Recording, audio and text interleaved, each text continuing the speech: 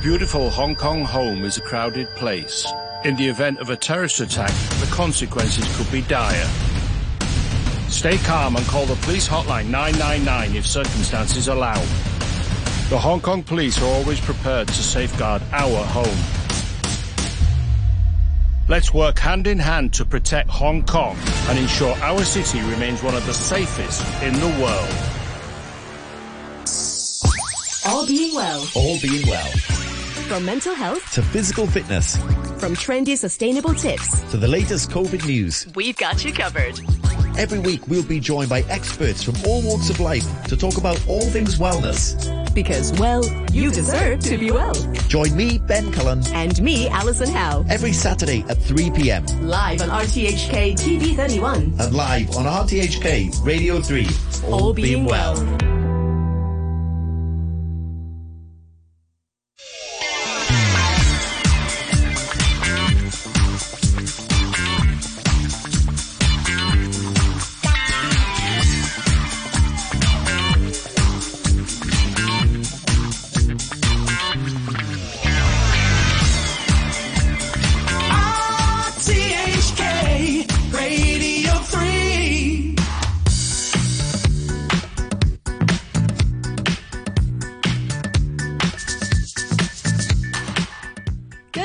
And welcome to The Week on 3. I'm Christy Lai. The weather hasn't really been great lately, but I hope you're ready for the weekend. If you're still thinking of weekend plans, I might have just the right things lined up for you. The weather is getting unbelievably hot here in Hong Kong, and I would very much rather stay indoors with air conditioning. The first thing that came to mind was going to the cinema. A film to look out for is definitely Marvel Studios' latest superhero release, Thor: Love and Thunder. To tell us more about his thoughts is film critic James Marsh, and apparently he really enjoyed it. You know, it does what it says on the tin, in as much as it is about love and it is about thunder. It is Thor. We get in an extended prologue, has teamed up with the Guardians of the Galaxy, but he's slightly despondent after the events of Endgame. He's put on a lot of weight in all the wrong places. He's struggling to find a purpose in a sort of post-Thanos, post-Blip universe. But yeah, he's teamed up with the Guardians of the Galaxies, and so he's just become a member of them for a bit, but it's not really satisfying. And so he heads back to Asgard, only to discover that the new Asgard, which is now a sort of tourist hotspot somewhere in, I don't know, Norway or Iceland or somewhere like up there. Yeah. Is under attack from a somewhat demonic persona character called Gore the God Butcher, who is doing what his name might suggest, where he, for his own very personal and quite heartfelt reasons, has declared war on all gods because they forsook him during his hour of need and took his ailing young daughter and all the rest of his entire race with her, leaving him alone and rejected. The gods forsook him, so he has declared war on all of them, and he has come into possession simultaneously of a sword called the Necro Sword, which empowers him to do this. All the butchering that he's got to do. While slowly killing him from within. And this is played by Christian Bale, who is actually rather wonderful. Yeah. He's channeling a bit of Nosferatu, a bit of, if you ever remember Aphex Twin's Come to Daddy video, he's that kind of sort of demonic presence. He reminded me also of the child catcher from Chitty Chitty Bang Bang, not least when he rounds up all the kids from Asgard and whisks them off to the Shadow Realm. On, say it, child catcher, world famous ballerino. He was. That's how. Chitty Chitty Bang Bang. You know, when the wagon falls over, it wasn't meant to, and he does that lovely prancy thing on the side of the wagon wheel. That wasn't in the script. Anyway, you're cool. I feel, as ever in your shadow. And that's wonderful, Triv. So Thor has to put a new band together in order to go off and fight this villainy. So he teams back up with Valkyrie, played by Tessa Thompson again. Korg, the ever loyal Cronin gladiator, voiced and mocapped by Taika Waititi himself. But then into the fray comes Jane Foster. All right. His former flame, the ex-girlfriend. who, for reasons that they have not been disclosed in the trailers, so we won't disclose here, has transformed into the mighty Thor. Okay. She's not the diminutive 5'1" Natalie Portman anymore. She's now like about 6'2", buff, absolutely jacked, long blonde hair, and is wielding a hammer. Mjolnir, the Thor's magic hammer. I want to chuck a listener comment at you right now, and it's a bit black and white, this one. So hello to Steve. He says, I love Taika Waititi, and Thor Ragnarok was one of the best of the Marvel films. Sadly, Love and Thunder is one of the worst. Christian Bale is quite good, however. What do you reckon? I'm a big fan of Thor Ragnarok. Yeah, this does not sort of reach the dizzy heights of Thor Ragnarok, which I did think was actually rather... I had fun with Thor Love and Thunder. I think it's less than the sum of its parts, for sure. I think there's a lot of goofy silliness, not least when, Mjolnir shows up, much to the chagrin of Thor's new weapon, Stormbreaker. Yes, there's a jealous axe in this movie, and that's quite funny. Okay, right, yeah. There are screaming giant space goats, which are always good for a giggle. Russell Crowe shows up as Zeus, right, with the most outrageous Greek accent. He sounds like Stavros. The Harry Enfield character that runs the kebab shop. Yeah, no. Well, the other one, Stavros. He sounds like him. But this is, however, you must concede this is the MCU on the brink of self-parody. It's pretty clever if you think about it. Have you noticed, I'm sure you've been watching The Boys, which is just unspeakably out there, whacked out. I don't even know where to begin. So basically, back to the days of, what was that Will Smith character that was a bad boy superhero? Hancock. Yes, back Hancock. They're giving these guys more than just, peace, truth, and the American way. They're funny. Well, this is certainly an attempt to do something other than that. But this is, but I mean that the film itself is teetering on the brink of self-parody. This is almost like MCU Marvel Panto than it is a legitimate MCU movie. If you remember in Thor Ragnarok, there is a scene in which in Asgard where Odin, it's really Loki in disguise, but Odin is watching a play that is being put on celebrating his previous exploits, in which you have like Matt Damon in a cameo and Sam Neill and Chris Hemsworth's brother, whose name I don't even remember. Well, this film is almost like that play as a movie. Yeah. It's so silly above and beyond anything else. It is first and foremost a comedy rather than, even with Thor Ragnarok, it was a big space adventure first that was also very funny. Okay. This is most definitely a very silly, expensive, largely improvised comedy, first and foremost, that is also set in deep space and occasionally deals with subject matters like mortality and loss of faith, the role of gods in a modern society, particularly, very specifically, a society that worshipped superheroes as gods. Yeah, it does address, where do the traditional gods have a place when characters like Thor and Spider-Man are being worshipped. I think it's so it has some interesting topics, but it's very silly.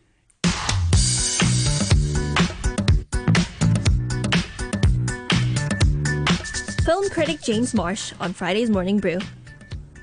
Okay, if you don't like sitting in one place for more than an hour and enjoy learning about new things, yet also staying indoors, our next thing might be the place for you. Starting from yesterday, the Hong Kong Science Museum will stage a large-scale dinosaur exhibition in association with the Hong Kong Jockey Club, featuring fossils and skeletons of 8 of the most iconic creatures to ever walk on this planet. Aside from exhibits, the museum has incorporated different special lighting effects, multimedia techniques to showcase the wonders of creatures that walked on our planets millions of years ago. To give us more detail on the exhibition is Paulina Chan, Museum Director of the Hong Kong Science Museum, where she told Janice Wong and James Ockenden on what we can expect. Oh, everybody loves dinosaurs. So I think everybody excited to want to see mega dinosaurs exhibition in Hong Kong. So the Hong Kong Jockey Club series, the Big 8 Dinosaur Revelation exhibition, features 8 of the most iconic creatures from the age of the dinosaurs together for the first time. It has included some very famous, for example, Tyrannosaurus, Triceratops, Spinosaurus, Allosaurus, Diplodocus, and etc. So these specimens are extremely rare and have a high level of original bone completeness. With novel scientific insight and immersive experience and dynamic skeletal mounts, the exhibition will present the latest scientific discovery in paleontology and showcase how paleontologists employ new technology to study fossils and figure out the life of these prehistoric creatures. Okay, so I went to see the Diplodocus in Dorset, actually, in the UK, and it's fabulous. It's huge, but I found it slightly less fabulous when I learned it was actually a plaster cast of the actual bones and it wasn't the real bones. So how many real fossil bones are we going to see at this new show? Oh, so I think in the bone count, of course, the one showcase here, we have altogether 8 pieces of dinosaurs.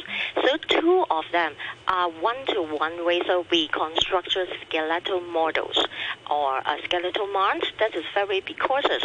Why this is a skeletal mount? Because these 2 species has a Gossosaurus and also the other one is Spinosaurus.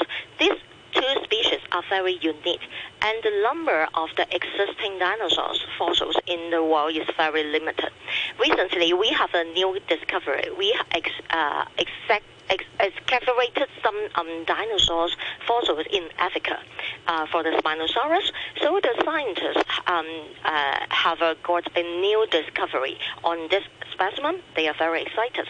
So they jointly published some journals and scientific research on this special dinosaurs. It totally rejuvenates all our understanding of these dinosaurs in the world. Apart from this, because except for the Tyrannosaurus, the other 7 fossil skeletons on display in Hong Kong for the first time. Because the size is so big, the dinosaur is so big, we showcase 1-to-1 ratio. The museum has specially designated a total area of around 2,000 square meters at the permanent exhibition area. Some of the highlight exhibits include the most complete Allosaurus skeleton ever found, which is over 90% completeness when the scientists discovered at that moment. Of course, some of the bones are very variable, so they are not allowed to come to Hong Kong. Instead of it, we have a very high delegated cast model we showcase here. And the Diplodocus, we have the real dinosaur skeleton showcases. So you've got the actual fossils on display. Yes, yeah. on the showcases, because these dinosaurs are very unique, especially the skulls. Yeah. It is very precocious, so we showcase inside the display case. For the other exhibits, for example, the Triceratops, it is standing at height over 3 meters. It is the first time of this species mounted together to make skeletal models to showcase here. Lei, what I really want to know is whether we will be able to touch any of the pieces put on display. Yes. That's, because we are a museum, we are very strong on the education role. So we especially arrange that is one of the neck of a theropod, allow the visitor to touch gently to feel what is fossils and what is the difference between bones and fossils. Are you worried that it might be a damage in the process? I mean, many of the visitors, they might be young children. They don't really know their own strength. I think the young children must be very excited. But of course, the Science Museum has a very strong experience to manage the interactive of these children. So this is not the first time we show the real dinosaur's bone to allow visitors to touch, because these pieces of dinosaur, they have a specially treated preserved and it is not fragile. So we also have some security measures. For example, we will allow our ambassador to watch over manage the situation and engage with the visitor how to touch the bones, and also we have some interpretation on these pieces. And I just want to ask, you're talking about how 8 of the most iconic creatures from the golden age of dinosaurs will be exhibited for the first time. Which one do you think it will be a must-see? Which one is the star of the show? From my point of view, because I visit a lot of exhibitions in different parts of the world, I would like to choose this one-to-one reconstructed skeleton models of Spinosaurus, because it is the first time we have a replicate of this kind of dinosaurs in Asia.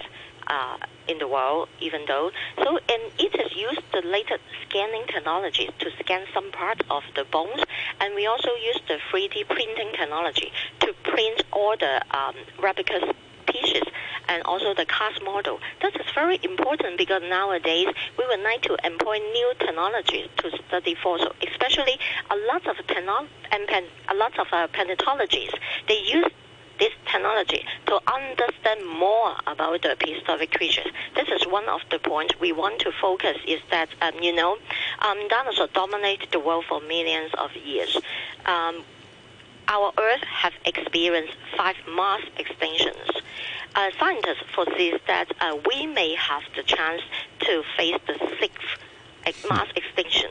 So we hope this exhibition will inspire visitors to think about the human beings in the grand story of evolution and the challenges threatening our future on this planet. For example, the global warming, extreme weather events, and loss of the biodiversity. We have the choice at this moment. We would like to all the people take appropriate action to save our Earth. We would like all of us don't choose the extinction.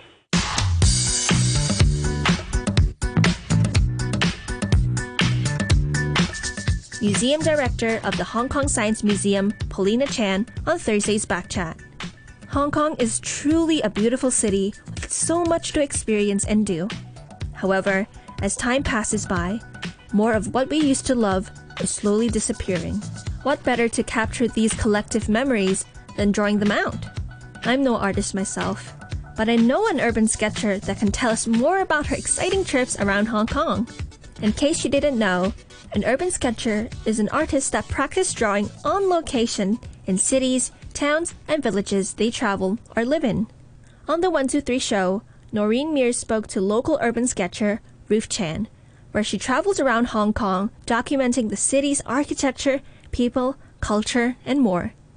Sometimes she even skips lunch just to sit and capture the beautiful scenes around her.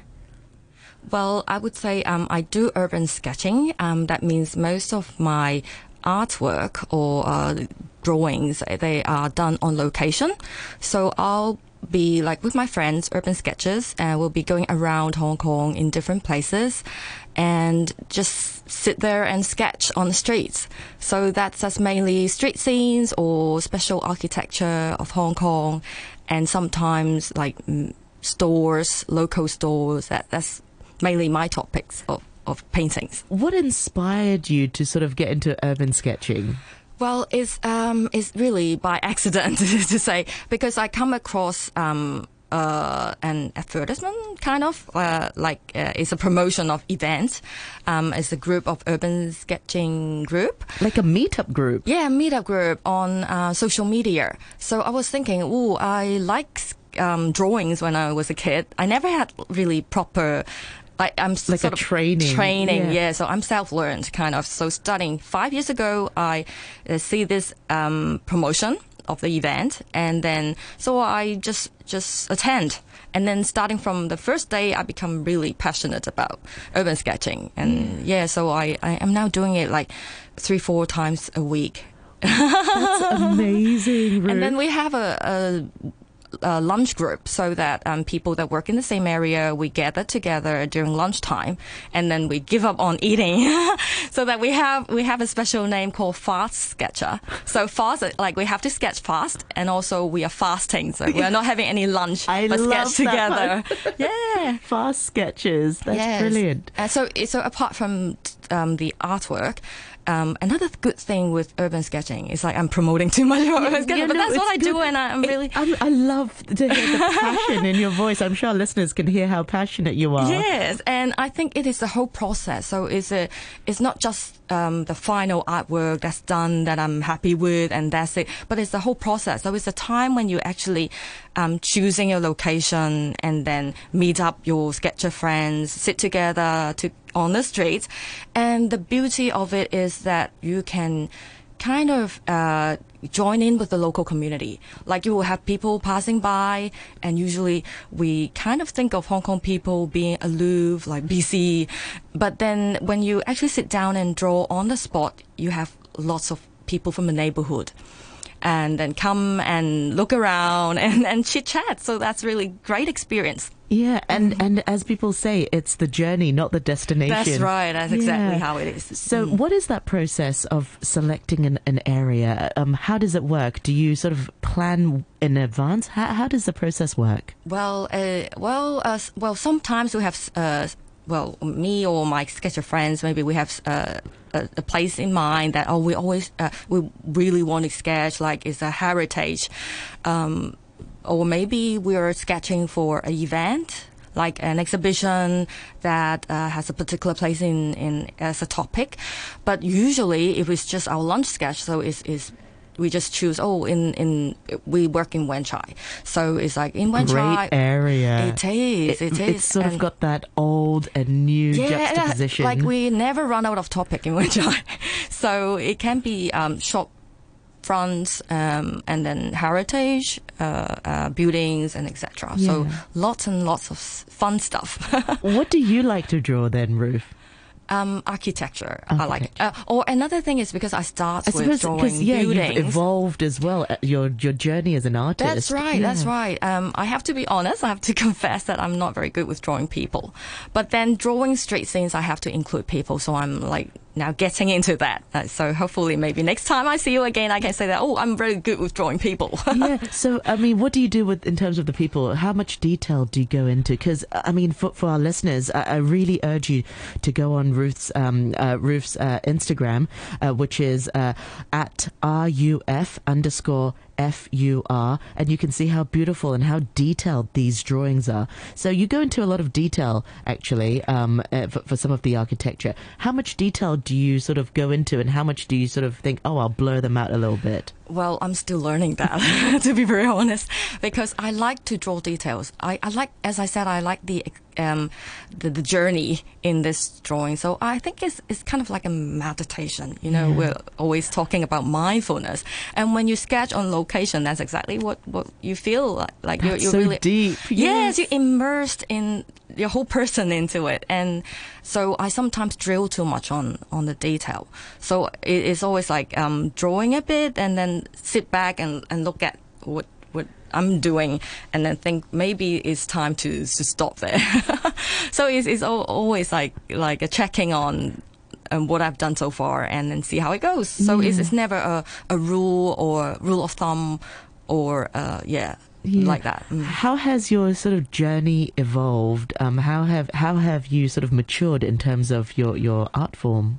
Well, when I look back at my old sketches, it's sort of like very cartoon, very simple.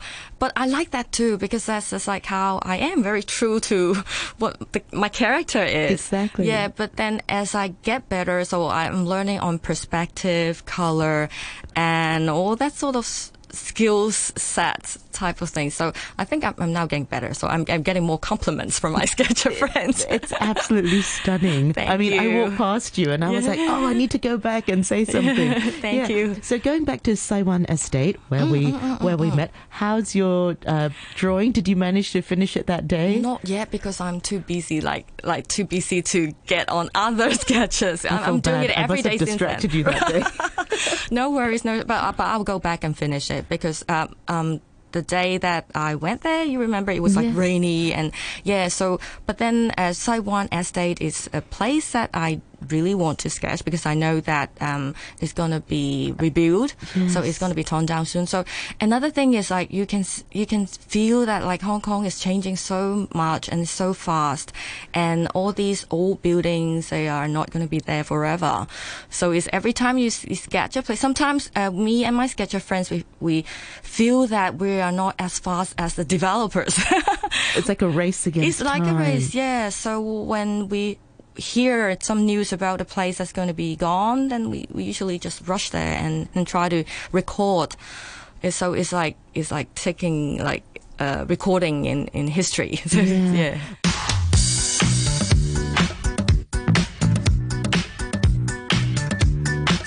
Ruth Chan, artist and urban sketcher on the 123 show with Noreen Mir. To end today's program, I'll leave you with our wonderful friend Steve James, where he takes a look back on this day in music. And this time, it's with the king of rock and roll, Elvis Presley. Take care and have a wonderful day. And I'll see you next week here on The Week on 3. I'm Christy Lai. Wait, look up in the sky. Is it a man? A gentleman. A fellow? A lad, perhaps. No, it's Steve James. I can't believe this is happening. Uh-oh, this isn't looking too good. I noticed you weren't smiling. Would you care for a flower and some happiness? Mucho, mucho, baby. Today's Tuesday. Today's Tuesday. Goodbye, Ruby Tuesday. Yeah, we can go hiking on Tuesday.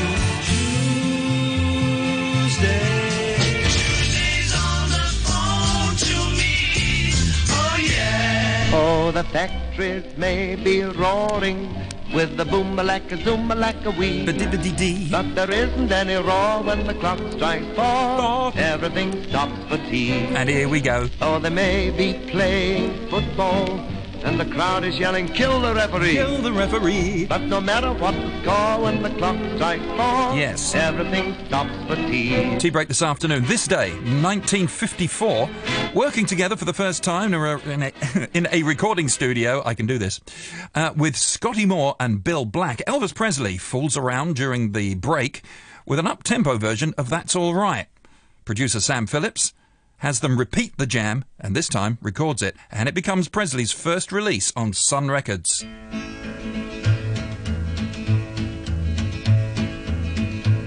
Well, that's all right, Mama. That's all right for you. That's all right, Mama. Just any way you do it, that's all right. That's all right. That's all right, Mama. Any way you do. Well, Mama, she done told me. Papa done told me too. Son, that gal you fooling with, she ain't no good to you, but that's all right. That's all right. That's all right, Mama. Any way you do.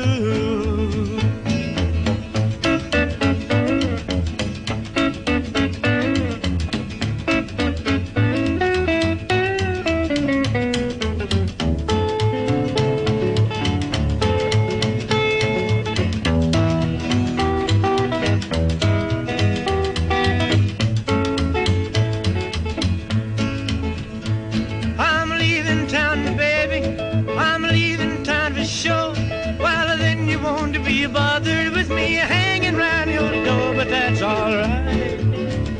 That's all right.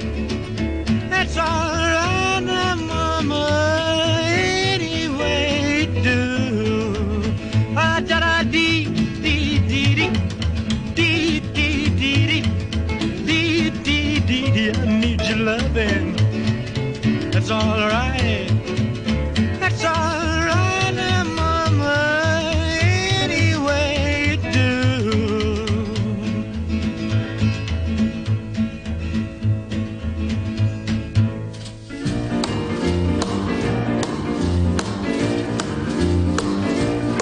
Well, bless my soul, what's wrong with me? I'm itching like a man on a fuzzy tree. My friends say I'm acting wild as a bug. I'm in love. I'm all shook up. Yeah.